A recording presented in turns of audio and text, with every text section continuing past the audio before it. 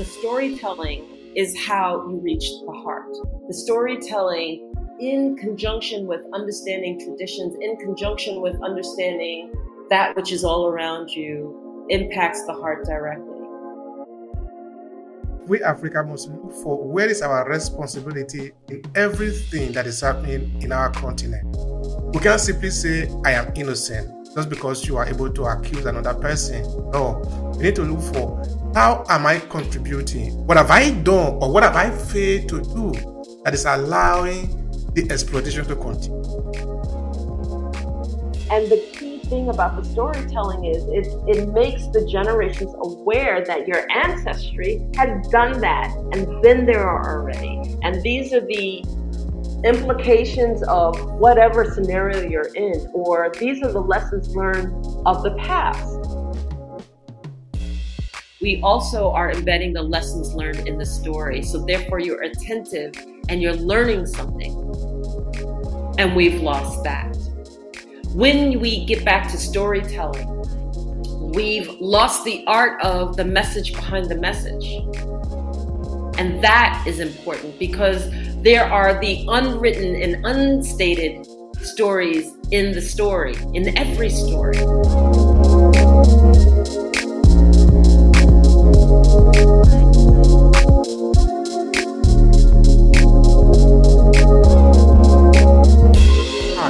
Ewanfo, the author of the Storytelling series for small businesses and content creators. In Obehi podcast, we talk about the power of your story, your narrative, and why you should own your voice. Whether you are a small business owner, a content entrepreneur, or you simply want to build your influence, storytelling is probably going to be your best instrument to connect with your audience. So join the awakened few who are owning their voices. Now let's get started with today's episode.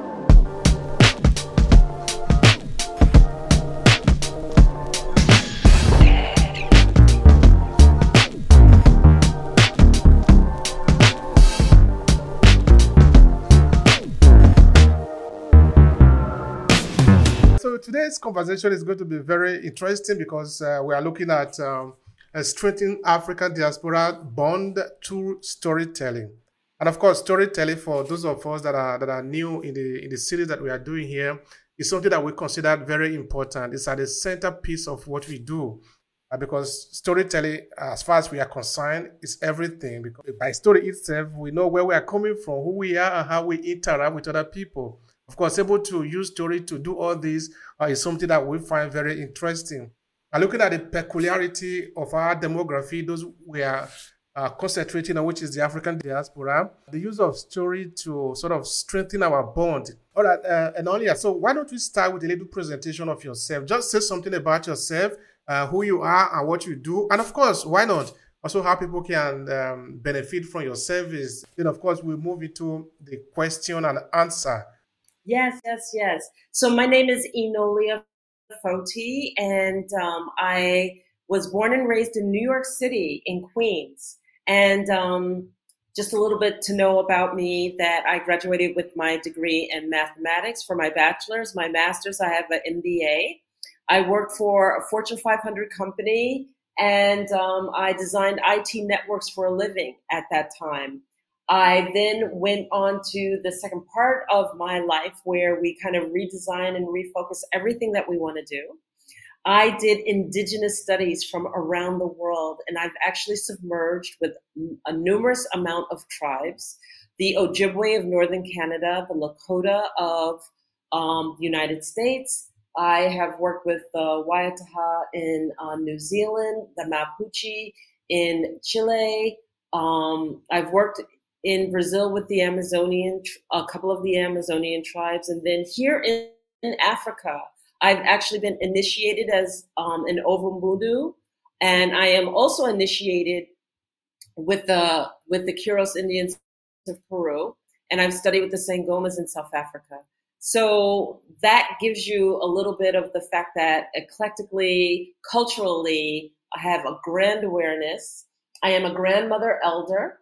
I am an entrepreneur, and social issues are very, very meaningful to me and for me in my heart. And that gives you a little taste of all of the different things that I've done and how my vision actually looks at in this world. That's interesting. That is powerful. You are a woman that have many dimensions, looking at all the different things that you do. That's very interesting, Yeah, actually. absolutely, absolutely. I have the first question for you, which is how does storytelling foster connection within the African diaspora? I think that is where we should start from. It's so, thank you very much. And so when I sit here and I think about it, first of all, I introduce myself and you say, okay, well, this person is from New York City. Why are they attached to the African diaspora? And as it pertains to storytelling. So I'm going to tell you right off the bat that I am sitting here in Angola, Africa, and I've lived in Angola for the last 2 years. And so in exposing, living, and sharing in the African diaspora and that which has impacted me directly, it is a very, very important piece and role because the storytelling is how you reach the heart. The storytelling, in conjunction with understanding traditions, in conjunction with understanding that which is all around you, impacts the heart directly. When we speak, there are many things that we speak about. We speak about how we want to educate, how we want to teach, how we want to impact the world around us. However, if you do not tell a compelling story, if you do not tell a story that is compassionate, if you do not tell a story that is relatable, then you've missed the opportunity. And many times you lose the people. So as I sit here in Africa and I've been here during, and one of the times that speaks out to me the most is when Angola was celebrating its Independence Day. And for the first time as an American being here in Angola, I was listening to the way that Angola fought to find its independence. And so, hailing from America, originally the only stories I had heard were the transcendental slave state trade stories and how we fought on the American side, but to understand how here in Angola they fought against colonialism and what that meant. And as each one of the tribal leaders stood up and represented all the hurt, the pain, the challenges that they went through in order to gain freedom and gain policy and to gain forward movement was just a story that I will never, ever, ever forget.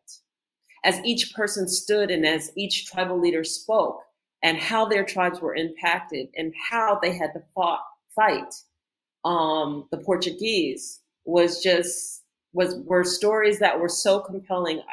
I will never, ever, ever forget. And it made me step back and it made me realize that everywhere that we go, we have history. Everywhere that you go, there is a story behind every face. There is a story behind every movement. There is a story behind even every place that you stand. And if you don't know that story, you're really missing a fundamental component of what it means to identify and understand and relate to people, places, and situations, and how things are seen. So it plays an important role. It plays a very, very important role. Thank you so much for that. That is important. That is very important. Of course, I don't know if you know at a point in Nigeria, the Nigerian government decided to remove history from curriculum. When I first heard of it, Wow. you can imagine a lot of terrible things that happened in Africa sometime. That in Nigeria we didn't need to study history anymore. So I was asking the professor, but how could it, who is thinking? What are they thinking? What are they imagining that I should not know the history of my people? How am I supposed to find my place in this world? That is how horrible sometimes it can be when we say we are even so-called independent in Africa. So we are talking of history, of story, of our experiences, of where we are coming from. If I don't talk about myself, who am I, where I'm coming from, I'm giving another person the opportunity to tell this story. And what chances do I have to be well represented in that story? Because what I'm beginning to also find out now is that in Nigeria, because the government make it almost okay, it's not important anymore. Of course, some individuals still study history because okay, we are talking of human being. Even though you chain them on this on a tree, sometimes some will still manage to find themselves out and still do whatever because we like freedom so much. But the general public will always follow the dictate of the state. That is, of course, that is a different argument altogether. So what we find now is that in the general public in Nigeria, a lot of people find it difficult to relate in terms of history. And of course, this makes it very easy for the politician to manipulate and all of that. Anyway, that is just by the way. That is just by the way. Just so that I wanted to just say that it is very, very it's sacrosanct that we know our story, that we tell our story, and we should be able to use it for our own good. All right, now talking about story again, what do you think is the significance of storytelling in preserving and transmitting cultural heritage, say maybe within the African diaspora? I think this should be also important for us. Well, it's everything. Okay. I mean, if you understand anything about Africa, you understand that all of our history was passed down orally. It was passed down by storytelling. And that, throughout history, those who were chose to pass down the historical events through storytelling were the ones that had impeccable memories. They were the ones that could remember every detail, and they were the ones that would be able to tell a story such that they would never deviate or change any aspect of that story. It plays a significant role. It's always been said that if you don't remember history, it can repeat itself.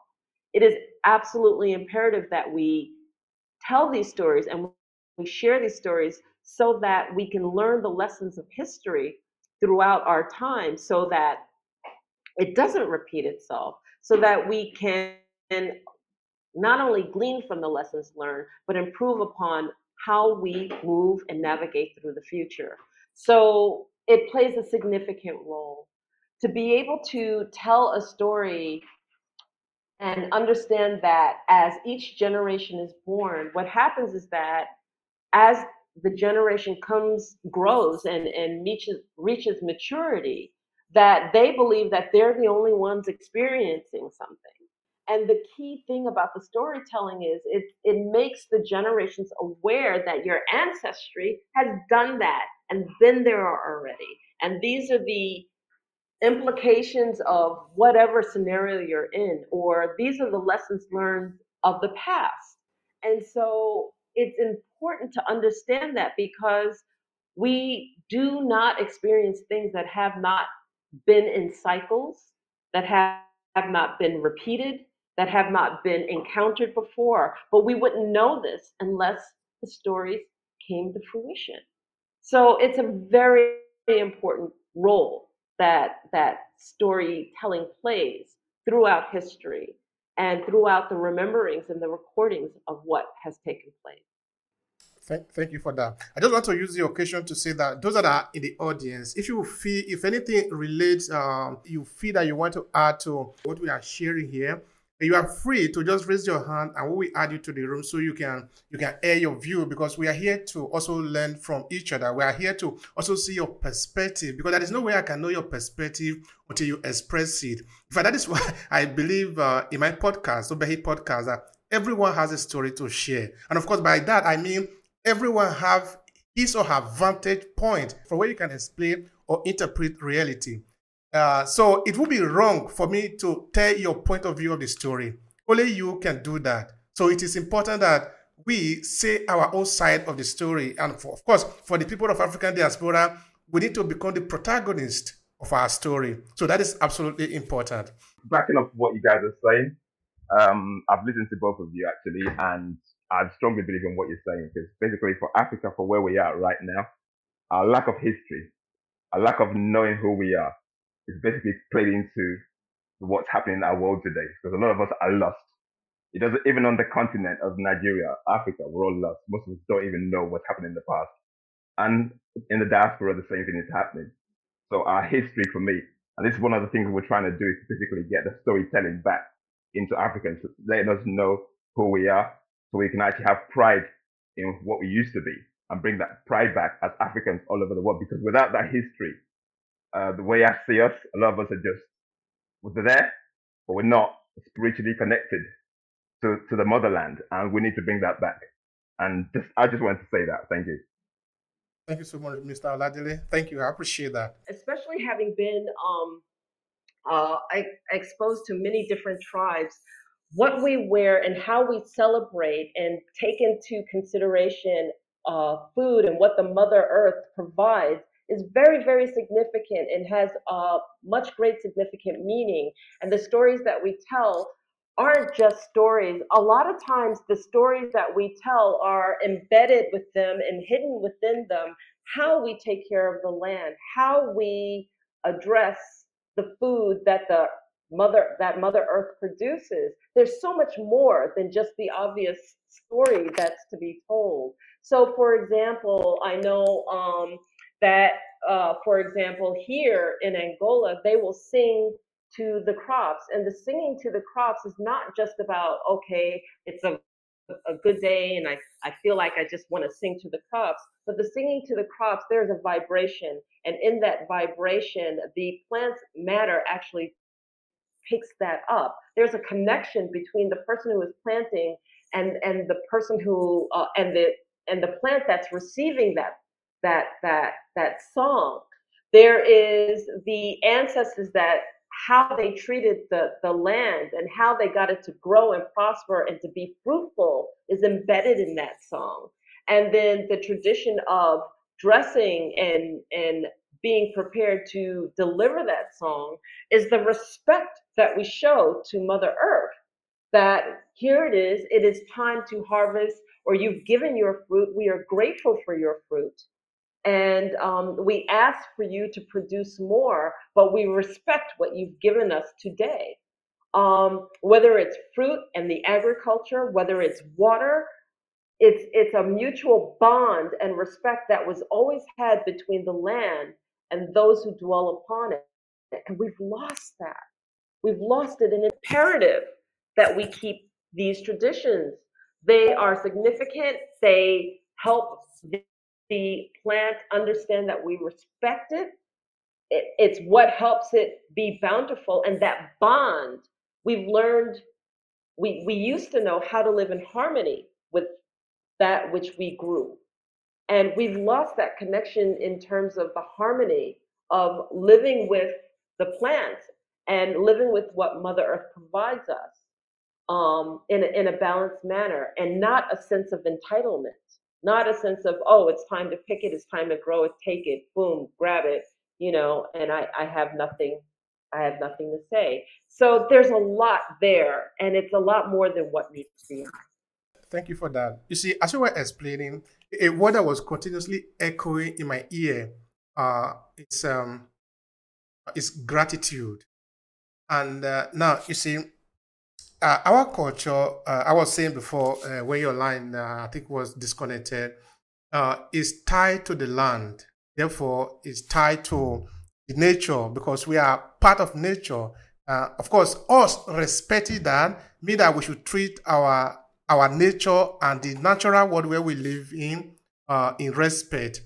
A good example would be the story of Ken Saro-Wiwa. I don't know if you know, but of course, a lot of Nigerians that are in the room, they know the story very well. Now, all the thesis of Ken Saro-Wiwa was very simple. It can be broken down into one line, which is, let's respect our nature. This is where we live. Otherwise, we are going to suffer. Yes. At that time, of course, many people didn't hear of global warming and the rest of it that we are talking about today. But that time, Ken Saro-Wiwa was simply telling Share BP, and of course the Nigerian government, because if the Nigerian government has been able to hold Share BP accountable for what they were doing, they will respect the land of the Niger Delta, where millions of people have been disoccupied, their land have been abused continuously. Actually, they have violated the land. This is not according to the tenet of our tradition, of our way of life. Because like you were saying before, Enola, if we are going to be grateful to the land, it means what we are doing in the Niger Delta, and of course, this is being done by the European company that are operating on the land, is an abuse of the nature. And somebody is going to pay for it. It is the people that are living in that land that are going to pay for it. And we can see the evidence there. So I don't know if you want to spend some time on this idea of gratitude, that the people in their consciousness, they know that their survival depends on the land. Therefore, it's only natural that they are grateful to the land so that they can have something to eat and therefore to live. What do you have to say about that more? I believe that all things have energy. I believe that all plant matter has energy. I believe that the earth has energy. Mm-hmm. And I believe that when we are grateful and we show gratitude, the energy responds. The things, the plants, the earth, the mother is fruitful because there's a mutual respect taking place between us. I believe that we as people have lost that which respects the earth. And therefore, everything is not consistent anymore. And there's something about going in nature that when we take the time to do it and we understand nature and we respect nature, we understand that nature always leaves us feeling better. We understand that nature always takes our woes, and that when we spend time with nature, that we are re-energized, and that without the land, we cannot survive. She produces everything that we need in order to be, in order to live. And I think that there is some consideration that should be taken and a teaching that should really take place to all people, everywhere, to learn to respect the mother, because if she doesn't bear fruit and we don't eat, we die. It's as simple as that. So it's really, really important in my eyes. That sounds like common sense to me. It sounds like that what Kensaro Wiwa was saying, I want to go back there again, was a common sense, but somebody didn't pay attention. There are consequences for that. All right, now, how do we lace storytelling into that so that those that are living today know that they didn't just get here by mistake, that, a human being, as has been proven, is a product of millions, if not billions of years of nature in the making. We didn't just come the way we are today, being able to talk, be able to communicate, be able to organize our society. We have been building of the work of our ancestors for generations. Many time ago, we didn't even know how to move from one spot to another. We have to learn it. How to be able to communicate using the sophistication of the time that we have today. But all this have been built upon other people that have been here before us. And there is no way we can know this except somebody tells us, except we use this instrument that is called storytelling, except we tell ourselves what is going on.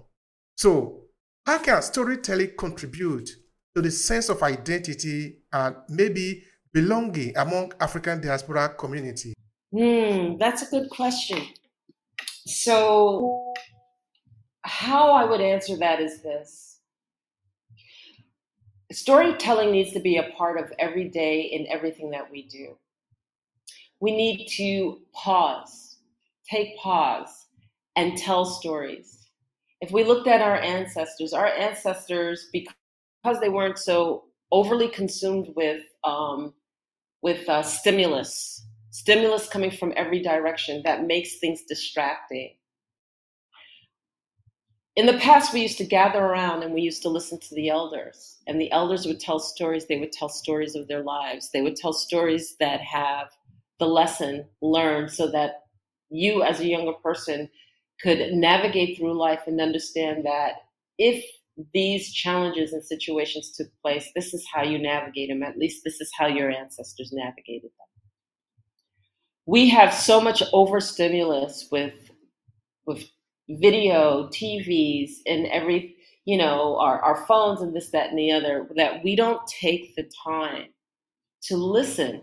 First of all, the art of listening, to fully embrace what we have been told, to take pause and to actually sit still and listen to the stories of the motherland, the stories of our history, the stories of who we are, the stories that are passed down in our families from generation to generation. But what we do get is we get an abundance of overstimuli that now we even have our, how do I want to say it? We even have our world challenge with us, our framework of our world challenging us, saying that people can't even hold their attention for more than 30 seconds, 20 seconds. Make sure ads are short. Make sure this is short. Nobody wants to read. Nobody has the time to read. We're so busy. We're so this, we're so that we don't have the time to listen to the proper story, that we don't have the time to even digest what is being told to us that can be to our benefit. That all we have is graphics and 30-second responses, and I disagree with that. I disagree with that whole thought process, and I challenge it, because the bottom line is that if we take the time to listen, if we take the time to take pause, number one, we're going to feel better. Number two, we're going to process better. Number three, we're exercising our brains better because we're taking in the totality of a story, we're processing it, we're learning the lessons from it, we are gaining and gleaning information from it that is beneficial to us, that helps us navigate life. And then in all of that, we can repeat it. We can repeat it to those that we care about, and we can repeat it to those that we love. And it can have an impact. So I believe that storytelling is very significant, and it's crucial, because it's that story that's passed down from generation to generation to generation that's meaningful. It's that story that's passed on that shares in the lessons learned that help us not to repeat the same thing over and over again. It's that story that moves us and that shifts us, that helps us open up our outlook in life. And we don't have any of that if we don't take the time, if we don't take pause. And all we do is get bombarded with commercials and little clips here and a moment there and just bits of information. Because then what happens is that if you don't exercise the brain and allow it to process that which holds us for focus, then we lose it. And if we lose that, we lose everything. Thank you for that. In 2005, I wrote a book titled Amended Stream Water. Now, this book has been accepted at the University of Verona as one of the books to be read by students in relation, of course, to African culture. Now, one of the things I really find interesting in the book is that I started it, of course, with storytelling, with the protagonist, the oldest man in the village. His name is Okobuji. He's coming from a land that is called Okuji. And all this, of course, is taking place in my part of Nigeria. This man, every evening, he would gather all the children. In fact, all the children in the village of Okuji knew that they were going to the house of Okobuji to listen to storytelling. And it was for them like the cinema. And they came there every day. Now, in the story, at the point, I said, well, there is nothing of historical relevance that Okobuji has not told all the children of Okuji. Yet, every evening, they came there listening to story. What is it about? And another thing again that I also pointed out is Nobody have assigned this duty to this elder. He assigned a duty to himself that this is something that must be done to tell the children their story. And what are these stories that he was telling them? About how their ancestors migrated from the ancient city of Benin to get to Esan, where we live. Who are our friends? Who are our enemy? What war have we fought? How did we cultivate our land? What kind of relationship did we have with our land? What kind of festivals are here? What do we do? You see, all these are very important because, like you said before, it helps us to even have a frame of reference. Because now I'm thinking back to me growing up in my Uromi, where I'm coming from, and then listening to a story. I am just like 5 years old. All the stories that I have been listening to then, they still have strong effect on me today, many years later. So storytelling, I think, is more than just hearing words. There is emotion highly embedded in it, and there are rituals that are embedded in it that make it work.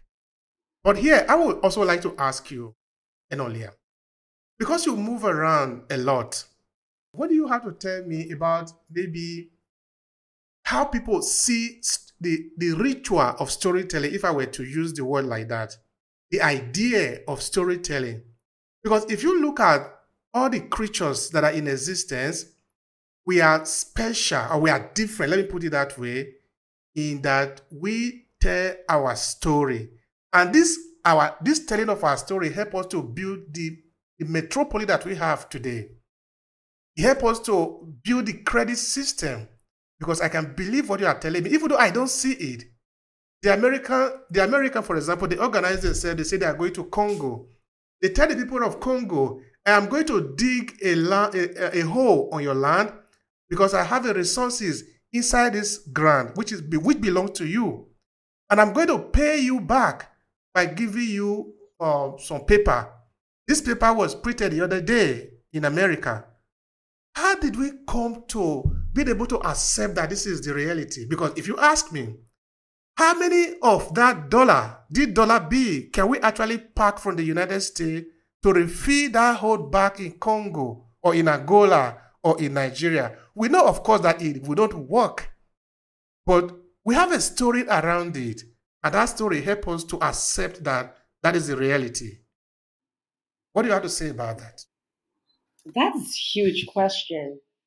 Each of us approach that viewpoint of what is meaningful to us in a different way.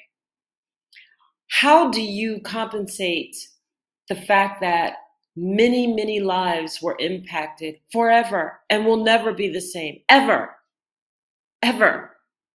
We only know the stories that we were told. We understand what the impact has resulted in. We understand that this is a way that could potentially resolve the issue, but does it really? Does it resolve what is in the hearts of those who were impacted the most? Having seen both sides of it, I don't know that I could even resolve that in my heart. But what I do know is the stories I knew about Africa that I was told when I was young. And it impacted me. I can remember the first song, Funge Alafia Ashe Ashe, the song of welcoming me back to Africa in dance. And I don't know why I will always remember those songs, the words of that song, but I remember the words of that song because it had that great of an impact to me. Each one of us is shaped by those around us, the loved ones around us, their attitudes, their ability to basically have a viewpoint as to how they would like to proceed in life. And we're impacted by that because that's what we're exposed to. That's what we know. So if my family was very angry about this, I probably have an angry attitude because that's where it's sourced from. That's where it starts. Now, if I open up my eyes and take in more information, it may change. I don't know. But the thing about it, when I look at Congo, when I look at those who are impacted, now that I know the stories of colonization on one side and slavery on the other side, it's very hard to see that anything could truly compensate for what either side went through. So I leave that up to those in their own hearts as to what is solved and what's not. But I know that being here in Africa and learning what I've learned and speaking with people, that the stories in the West of who Africa is and what Africa is has to change, because Africa's heart is wide open and the people have welcomed everyone home. And that to me is the most important piece. Thank you so much for that. I appreciate that. Oluwaseyi, thank you for joining us. We appreciate that you decided to say something about the conversation that we have just now. Please, yeah, the mic is yours. We are listening to you. Yeah, hi everyone. I hope you're all having a wonderful day. You know, life is really very interesting indeed, and we all have to grapple with some of the issues that we have individually. You know, but I think it's a reflection of how awakened we are in our consciousness, that at a point in time in our lives, some of the things we become preoccupied with go beyond our individual issues. We begin to become interested and troubled by, communal issues, maybe national issues or even racial issues. Our sense of responsibility or commitment begins to expand, I think. Now, the thing is that there are a lot of issues, pertaining to the continent of Africa. I mean, we all know what happened with slavery and all of that. Now, the thing is, the way I look at this thing is, if we don't solve this problem ourselves, when I mean ourselves, I mean we Africans who are committed enough, and I really do feel deep in me that when we are committed enough, we would be compelled to do something. No bully would ever stop bullying until some kind of force that is superior to the force that they can bring to play is brought to bear. And I don't think any thief or armed robber or someone would willingly return whatever they have stolen or stop stealing unless there's some kind of action, to dissuade them from doing it. So we can't be looking to the bullies, we can't be looking to the thieves and the exploiters and the marauders to help us solve this problem. And I can understand that there might be several possible channels, such as maybe going to the courts, maybe based on some treaties and all of that. But until we, as sons and daughters of Africa, begin to do certain things, take definite steps, no matter how small they are, like I do in my own small sphere. For instance, we could set up small programs, maybe get a small space with 5 computer systems, get in touch with young people, primary school students, secondary school students. You see, the thing is, solving a problem, it's like painting. It's not just one paint brush and then, a masterpiece is created. It takes probably thousands. I mean, I'm an artist to a certain extent. It takes several thousands of small paintbrushes, strokes here and there. And then at the end of the day, maybe in a month, in a year, in some cases with people like Michelangelo, Botticelli and all of that, probably even takes years before the masterpiece is completed, the Sistine Chapel and all of that. So we must take some steps, I talk to a lot of young people around me, and they know me very well. I'm a very principled person. Once I cannot trust you, I cut you off. So it is, they all know that when you want to be with this man, and he's a fair man, I'm very generous with them, you know. They know that once you want to be with this man, then you have to be a straightforward person. What I'm doing by doing that, even though that is not my intention really, is that I'm teaching them the principles of integrity, of being able to be trusted. And all of these things will reflect globally. I mean, we have terrible reputation, you know, in as much as a lot of our raw materials, you know, are being plundered. And the plundering is not even done without the collusion of our own brothers and sisters. That is just the fact. You know, we have a proverb in Yoruba land that if the wall doesn't have a crack, a lizard cannot come in. You know, so we have insiders, we have inside men and women that enable these people to come and exploit us. So we must, if we truly care, this is not a demand. I'm just saying that we can't wait for the bully to stop bullying us. Something must be done to the bully. You know, you can't wait for the armed robber. If they come to your house today and they know that you just got a new TV set, and they rob you of that TV set, and then you work hard again and get another one, they'll probably come back.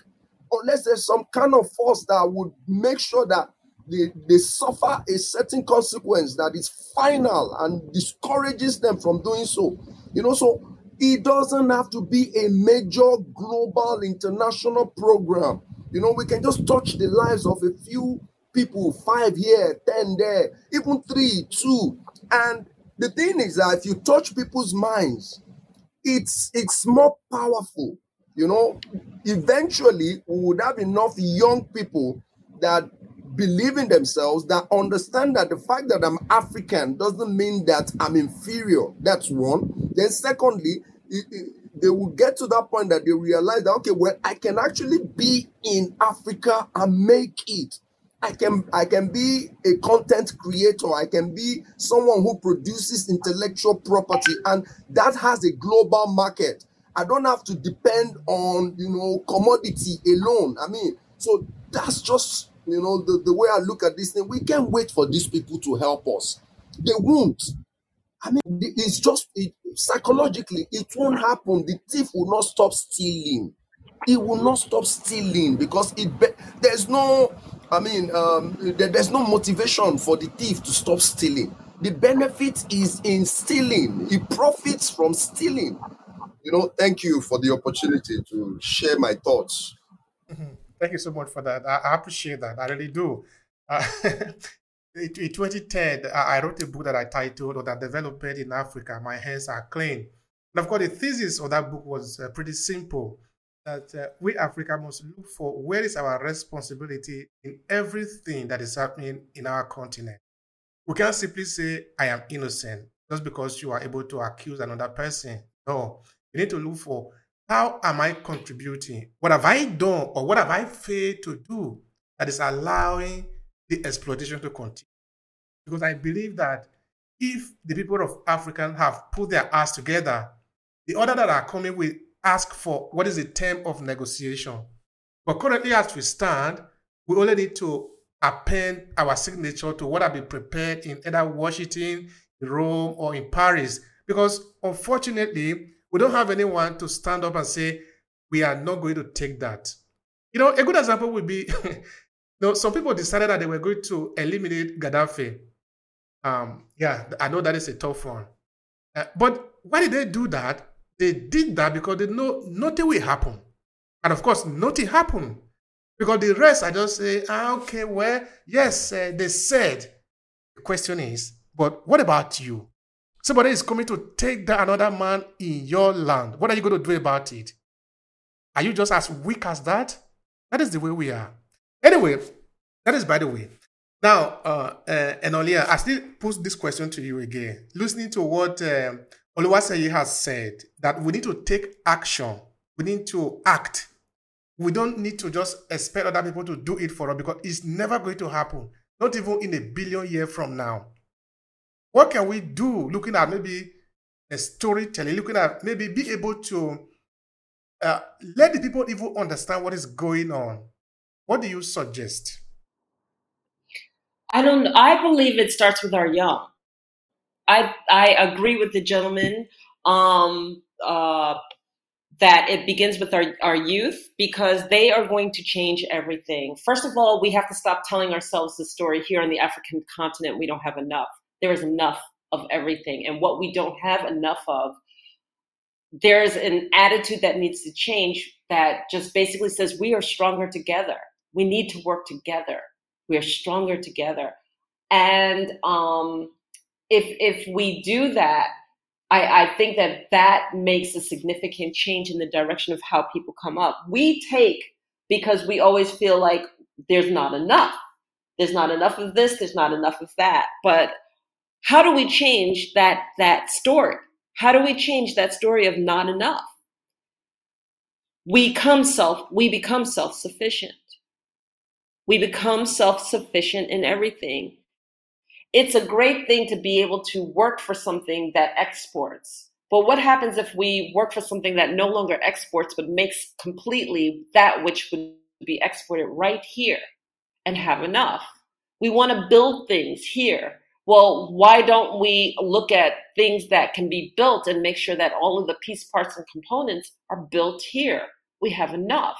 We have enough in terms of resources. We have enough in terms of everything. We just have to work together to build it.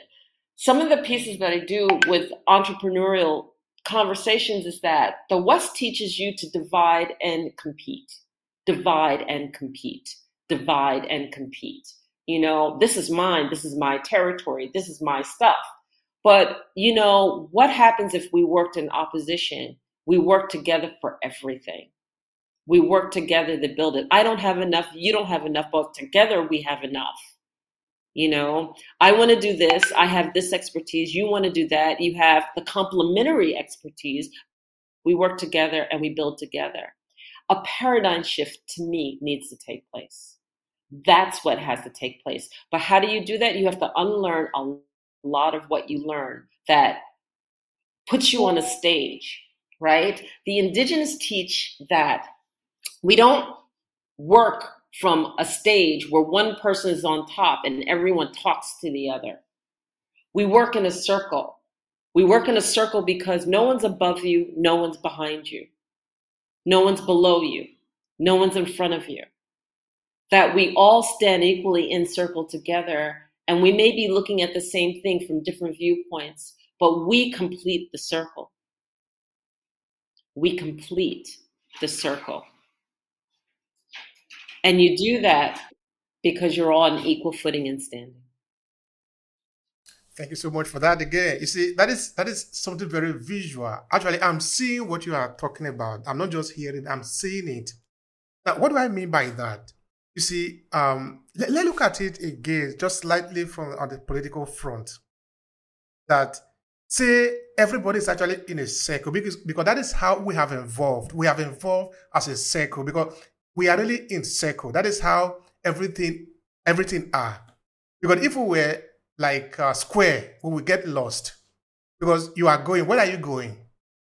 Whereas in a circle, you are moving around. You are coming back again to where you started from. So you are never going to get lost. You are never going to go away because you are within the circle. Now, how would this make any sense within the political system, for example, looking at most political structures in Africa? It will mean that I, the president or a political leader who is appointed to fulfill a certain function within an administration, is within the circle of the people. Whatever I do is going to affect me, it's going to affect my people. I have nowhere to run to. If this enters into my consciousness, whatever I do must put the people in the forefront. But that's not how it is in Africa. How it is, let me use Nigeria as a point of reference, so at least I'm not overgeneralizing, is that somehow it is in the consciousness of the politicians that they can get away with whatever they are doing. That they can, after all, run to Rome, run to Paris, run to Washington. But that is no longer circle. You are breaking out. And as you are breaking out, like Chuno Achebe said, you are putting a knife in the thing that is holding us together. How can we stand? The center is broken.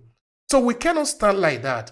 So we must return back to when it was a circle.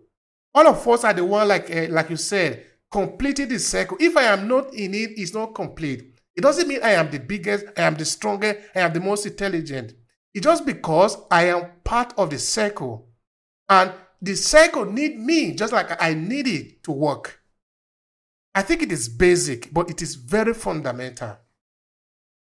Now, another thing I would like to ask you is that since we are considering the African diaspora, and the African diaspora are people that are found in different parts of the world. Because just now I am in Italy. Some of our guests here are in Nigeria. You are in the US. Some other person is in Angola. Now, what role will technology, such as maybe digital platforms, social media, play in facilitating storytelling and connecting individuals within the diaspora, so that even though we are not within a small space just now, we can still connect among ourselves and begin to tell this to reinforce this continuously? So it's interesting. I look at it in this way, that 54 countries make up the circle of Africa, the continent of Africa. And we need to complete that circle. We need to be working together in unity. We need to be focused on the same thing so that we act as one. Culture connects us back to our home country. You may be in Italy, but you didn't represent yourself as an Italian, you represented yourself as a Nigerian. You don't forget that which has been planted within your heart, always. And so you participate in that circle. You created a platform, you have the conversation, you talk about the importance of storytelling, you talk about the importance of why would we ever let go of history. And so as we come together and as we prioritize, we have to just simply communicate and have the conversation. What's important, what we need to do, and how we need to act. And then, again, it's powerful to act when we act together. And I think that that's the first lesson that needs to be learned. That's the simplest, yet the hardest lesson that needs to be learned. And then what happens is that 54 countries that make up the continent of Africa actually takes responsibility for each other as well as themselves. Maybe it's something that will never be achievable, but I am not afraid to say it out loud. Thank you. Why should we be afraid? We should not be afraid to say it, because if we don't say it, then it doesn't even enter into the conversation, because people don't know. But I really salute that courage. Even though, well, I don't say, well, maybe afraid's not the right word, but here it is. It's counterintuitive to everything that we've learned. Everything that we've learned has always been like, well, I got mine. You get yours. Well, I'm taking care of my country. You take care of yours. And we're right next door to each other. We're right with each other. It's so counterintuitive in everything that we've ever learned. Everybody wants to be front and center stage. Everyone wants to be a little bit above the rest. And it's counterintuitive. It's unlearning what you learn in order to perform and be a better, be positioned better, be in a better way. That's why I say it. All right. Thank you for that. Maybe because we are responding to the stimulus of another person, we are responding to the plan of other people. You see, somehow, some people believe, particularly here in the West, that we are not able to organize ourselves as Africans, that we cannot do it together without them. But because these people, they don't know our history. Because if they know our history, they should have understood. Of course, they know our history, but they don't want to admit that. But at least for us, Africans, we need to know our history, understanding that for thousands of years, we have been collaborating among ourselves. It doesn't mean we have been speaking one language in Africa. It doesn't mean we have been having one country in Africa. We have been fighting wars, but we have also been making peace. We have been trading. We have been selling. We have been buying. We have been building empire. It have been collapsing. They will be building more. The history of Africa did not start with colonialism. It's actually an interruption of the history itself. So that when they say, we cannot do it together, but since when have we not been able to do it together anymore? Great empires in Africa were not even monocultural. For example, take a look at the empire of Mali, bigger than the whole of Western Europe. That is not even 1,000 years ago. That was only a few hundred years ago, 12th, 14th century. So it means that we are able to do it.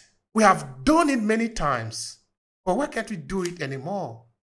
Because we are reciting the script of another person that told us that we cannot because we are different. The differences have never been a problem for us.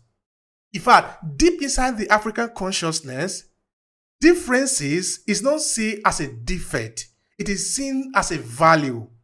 It means that, thanks to you, I cannot see it from another perspective. It is not, because you are different, you are a threat. That is not how differences is perceived in African consciousness. Let me make a very simple example with that. In typical African culture or spirituality, let me just go straight to that. If maybe, for example, I am somebody coming from a certain part of Africa and I say, this is how we do things in my culture, in my religion, in my tradition, by African tenets of spirituality, that should not be a threat. That should simply mean, okay, that is not how we do it, but now I have this to learn. That is something new to learn. Because we don't know everything. We don't pretend to know everything.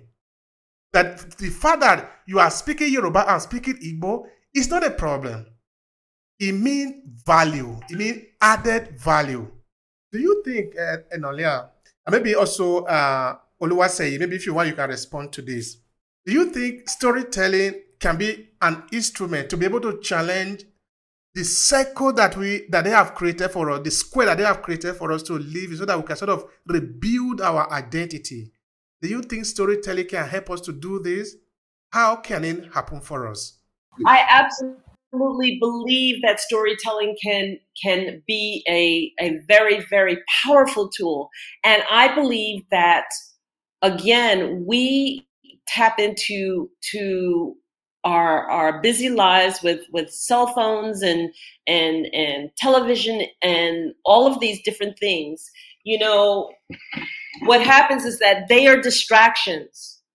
They are distractions from what is taking place all around you. And if you took these distractions away, you would have a very, very powerful tool. I think it's imperative that we get back to storytelling. I think it's important that it plays a role in the life, because what happens is that when you tell a story, a person has to focus.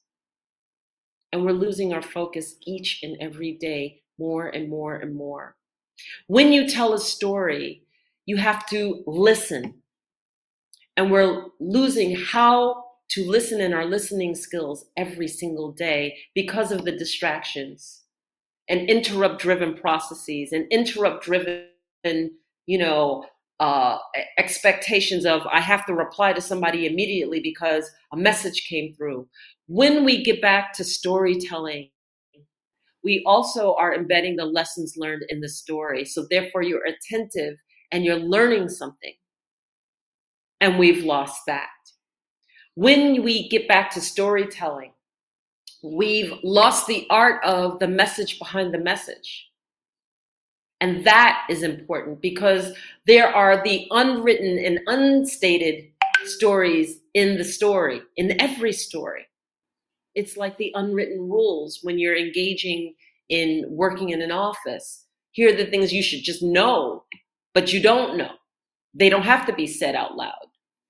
So you know them, they don't have to be said out loud, but you understand that they're present and they're part of all that you do and all that you engage in. I think that we're losing something every single day by not hearing the stories. We're also losing the respect for those who tell the stories. The people who have been here longer than us, that have stories to tell, that are important stories, that help us to understand that we don't have to repeat the same problems and challenges over and over again. There's something in telling stories in each and every way. It helps you change your viewpoint so you stop seeing things narrowly or one way. Maybe opening up your mind to see something in 360 degrees, from above, from below, changing your viewpoint on how to look at that which is being described to you. There is something to be said about storytelling in every respect. So yes, I think it's important. I think it's imperative. It gets us back to what we're strongest at, which is speaking to the conscious, but speaking to the subconscious. It gets us back to opening up our viewpoint and expanding our view. It gets us back into focusing so that we don't turn around and say, oh, people can't focus more than 10 seconds on a particular item, so you have to do a video clip 30 seconds or less. You know, it gets us out of all of that framework, and it teaches us how to listen to one another in its entirety. So yes, I absolutely think it's important and imperative. It is true. We can listen to each other. In fact, that is one of the things I had to do when I started my podcast, the Overhead podcast. That I hear people complaining all the time that there is no time. People don't have time to listen. But I said, I have a podcast that I've listened to. This video, actually it's an audio. It's 3 hours long, and I've listened to it for more than 10 times because I find value in it. If what you are doing have no value, even if it is 3 minutes, it's still too long. But if there is value in it, come on, where are we going? We have time. We're not going anywhere. We're not running away. Thank you for that. All right, Mr. Oluwaseyi, it's your turn. Please speak something to our consciousness. Yeah, thank you, Obey. I'm really glad that I just came in here today. And immediately I saw, I've basically tried to connect with you for a while. We were supposed to have a chat and all of that so that we can see how we can collaborate, but for one reason or the other, we've just not been able to. So immediately I saw this, when I came into LinkedIn, I said, no, I have to make sure that today, I will come in and just listen in and interact with all of the people that are in here. Now, the thing is that I cannot be certain if I'm historically correct, but as Africans, I think we are known for storytelling. I remember when I was growing up, we used to have what we call Cockroach at Dawn and Tales by Moonlight on the TV, and we would make sure my dad actually got a TV set that could use a car battery to power it so that we will not miss, Tales by Moonlight. Now, and I remember that my granddad, my maternal granddad, who was a chief, when we go to the village, we will sit, at his feet, and he would tell us stories, very, very beautiful stories that had, the ideas and the qualities of courage, of fairness, of people being vindicated in the end, even though they were scorned originally, in spite of the fact that they demonstrated integrity and all of those things. So I must agree with you without any shadow of a doubt. Storytelling is very important, and I think it has to do with our very DNA as Africans. The question now is, how can we do it? Enolia mentioned a couple of things, a couple of challenges that we have, with regards to how effective storytelling can be now, with social media, with mobile phones, with emails and all of those things that demand immediate response, and then the bombardment that with all the flood of information that we have from so many sources, YouTube and all of those places. information, the flood of information that makes us feel that if we don't catch a bit of this or a bit of that, then we will be left behind or we will miss something important and all of that. That is the perception, that has been created in the minds of many of us who have been unable, to hold our place and take that decision that I would make the decision on which sources I will seek out, to get my information from. So now, having considered all of those challenges, the question is, do we then fold our arms and say, okay, because of all of those things, we would then not do anything, that it will be futile for us to make an effort? I don't think so. Now, the thing is, I really believe that our hope as a people is really in touching the minds of the youth. Let me explain why I formed that thought a long time ago. I remember that when I finished secondary school, I was going to read medicine. But because computer science department was set up in my school, and as one of the leading students, top students, I was given, the responsibility to coordinate the department. I fell in love with computing. I've never looked back since. That was the reason why, I basically changed from medicine to computer science. Now, my mom was not too happy about that because, in Africa, in Nigeria, at least I can speak about Nigeria specifically. When you're like a top student, when you're a brilliant student, your family expects you to read medicine, to become a medical doctor. And it adds to the prestige of the family, it makes the parents proud and the family proud, apart from the fact that, well, you it's expected, that you will do well financially and materially. So what my mom was not happy with me. She quarreled with me, and I didn't listen. Now, what she did was, I had a godmother. She went and called my godmother. And when my godmother came, I listened. This is the psychology I want to share with us in this, in this event. I realized that sometimes when you bring people from outside to speak with children, I don't understand it. Only psychologists will probably, and psychiatrists will probably understand this.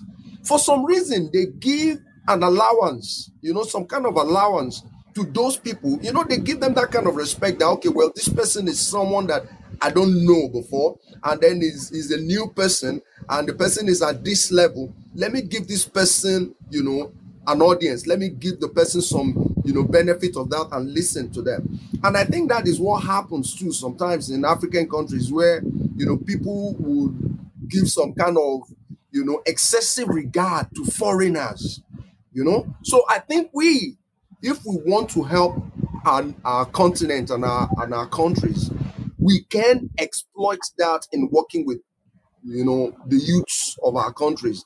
And that's part of some of the programs I'm working on in collaboration with some of my friends in the United States and other places. This is the idea. What I'm thinking is that we set up a simple place, like a computer training place, because in Nigeria, for instance, and most African countries, I think, the economies are mono, product economies, meaning that they're based purely on raw materials, like in Nigeria, it's crude oil, it's a single product economy. Meanwhile, raw materials, crude oil and all of those things, the supply is not infinite. So we need to begin to transition to intellectual property. I'm not talking about just content. I'm talking about real intellectual property, software, games, applications and things, books, and so on and so forth. Now, if we set up a place, a simple place, it doesn't have to be too costly. 5 systems, solar panel, maybe 2 solar panels so that it's not too expensive. This is the idea. They will come in to do training for free, for computer training. But what would happen is that once a week, one of us in the diaspora will get an opportunity to have a Zoom call with them and speak with these young people.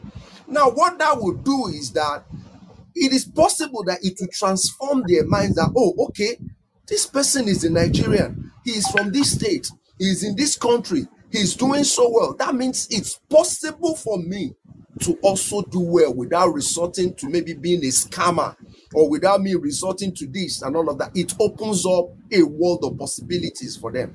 And the person in the diaspora, the professional or the business owner, doesn't have to do more than 5 or 10 minutes of this interaction session with the young people. And the training is free for computer training. Now, the question would be, how would this be funded? Well, this can be funded by building that program around an actual business. This has always been my dream. Now, I run a small graphic and web design, firm, and I generate some income. I have some revenue. I have some clients in United States and other parts of the world. What we can do with that is that we can find someone who's in the diaspora that has a business or is a professional. What we will do over here is look for business opportunities for the business that they are into or the services that they provide. What happens is that when they secure business, a percentage of the income or the revenue from that business is used to run the program. That way, the program is sustainable. We don't need any Nike, we don't need any company to sponsor or to donate. But if we're able to secure that, fine. But that means that we will not be dependent purely on that. And these young people, by the time they go home and they say, oh, in the streets where they live, oh, I spoke with this person spoke with me from Italy. He's a Nigerian. Wow. And then it's possible. I'm not saying in every case of the 5 trainees that we bring in that the 5 will turn out the way we expect, even if it is 1. What happens is that after 6 months, we take in another cohort, we take in another group. The thing is that influence behavior, when you influence behavior, there's nothing more powerfully infectious and contagious than it. When his friends come to the house to call him to come and play or to go and do something that they used to do that might be negative, and he says, no, I have one small revision that I need to do, because if I go tomorrow for my computer training, which is free, which my parents are not paying for, and yet I'm learning something new, it's opening a world of wonders to me. If I don't go with my revision completed, they will not let me in. All of these things would influence those other ones. Oh, please send me. And I'm telling you this because I know I have young people that I do training for, that when they come, sometimes they actually, some of their schoolmates, like 2 or 3, actually come with them, and then they drag their parents to come and all of that. So I don't see any other way, because United States, United Kingdom, and Europe, they are so powerful. They are powerful with CIA, with MI6 and all of those people. They have agents on ground in every country, in Africa, everywhere, in fact, in the world. If they see that we're taking steps that will change their access to some of what we have freely without them paying what they should pay, and we're going to turn around our lives from being people who are controlled, people who live based on the scripts of others instead of telling our own stories and deciding our own steps, they will take definite actions against it. But if we start with such programs, what happens is that we're influencing the minds of people, young people, and it will multiply. And it will get to a point in time, it will be like a fait accompli, really. It will be checkmate, really. That is my thought. So storytelling is actually the key. It's actually the key. I agree with you. Thank you so much for that. The only thing I'm really, really regretting is that the audio was bad. But anyway, the message was gotten. It was driven home. Anyway, like you said, we have been trying to connect, but after this event, we should try to connect and really do something, plan out something concrete. That is a possibility. I assure you, we will come to that. I want to really thank all of you that have participated in this event. It will really be an honor on my part. And of course, it's not something that ends today. We are in a continuous process. We need to bring in more people. We need to continue to talk about this situation because it is absolutely fundamental. Okay, I was just going to close. Let me give Ali. Ali, you want to say something? Please come up and air your view, but be very brief, okay? All right, go on. I'm I'm a professional African storyteller. That's how I earn my living across the world. So I haven't been able to access your previous things. I just wanted to say it's wonderful that you've been doing that. I'm currently active in doing that sort of work, and will be working with someone called Kriot Chinyeri, who will be developing the African Storytelling Festival in Ghana this year, and has been doing that for the last 12 years. I will speak more about what I'm doing and how I'm doing it in future sessions. But I just wanted to say thank you and keep doing what you're doing. Thank you so much, Ellie. We appreciate that. In fact, we are here for this connection. And of course, I just sent you a connection request so you can pick it up from there. This is what we do. We are here to connect, and we believe that we are able to leverage on our experiences. We are here. This time, we are not making mistake at all. But the fact that this is the time we are connected here, it means this is the right time. So let's leverage it and let's move on with that. All right, the last word is going to come from Eniola. What would be your final thought here, considering what we have discussed today? Maybe a kind of a message, or you just wrap it up the way you feel it should make sense. Please go ahead and do that. Life is nothing but a story. It's how well you talk about it. It's how well you project it. It's the intonation of your voice. It's the compassion in your heart. It's the understanding of how it lands on the ears. It's the love of what you say. It's the power of your voice. It's your view and how you're able to expand it. It's the view and how you're able to focus it. Storytelling is the foundation of all that we are. So the question is, how will you tell your story? And I'll leave it at that. Wow. Anyway, Nolia, you are super. Thank you so much for the sharing. And that was very deep. Anyway, I'm not going to add anything to that. I want that to go home to digest in us.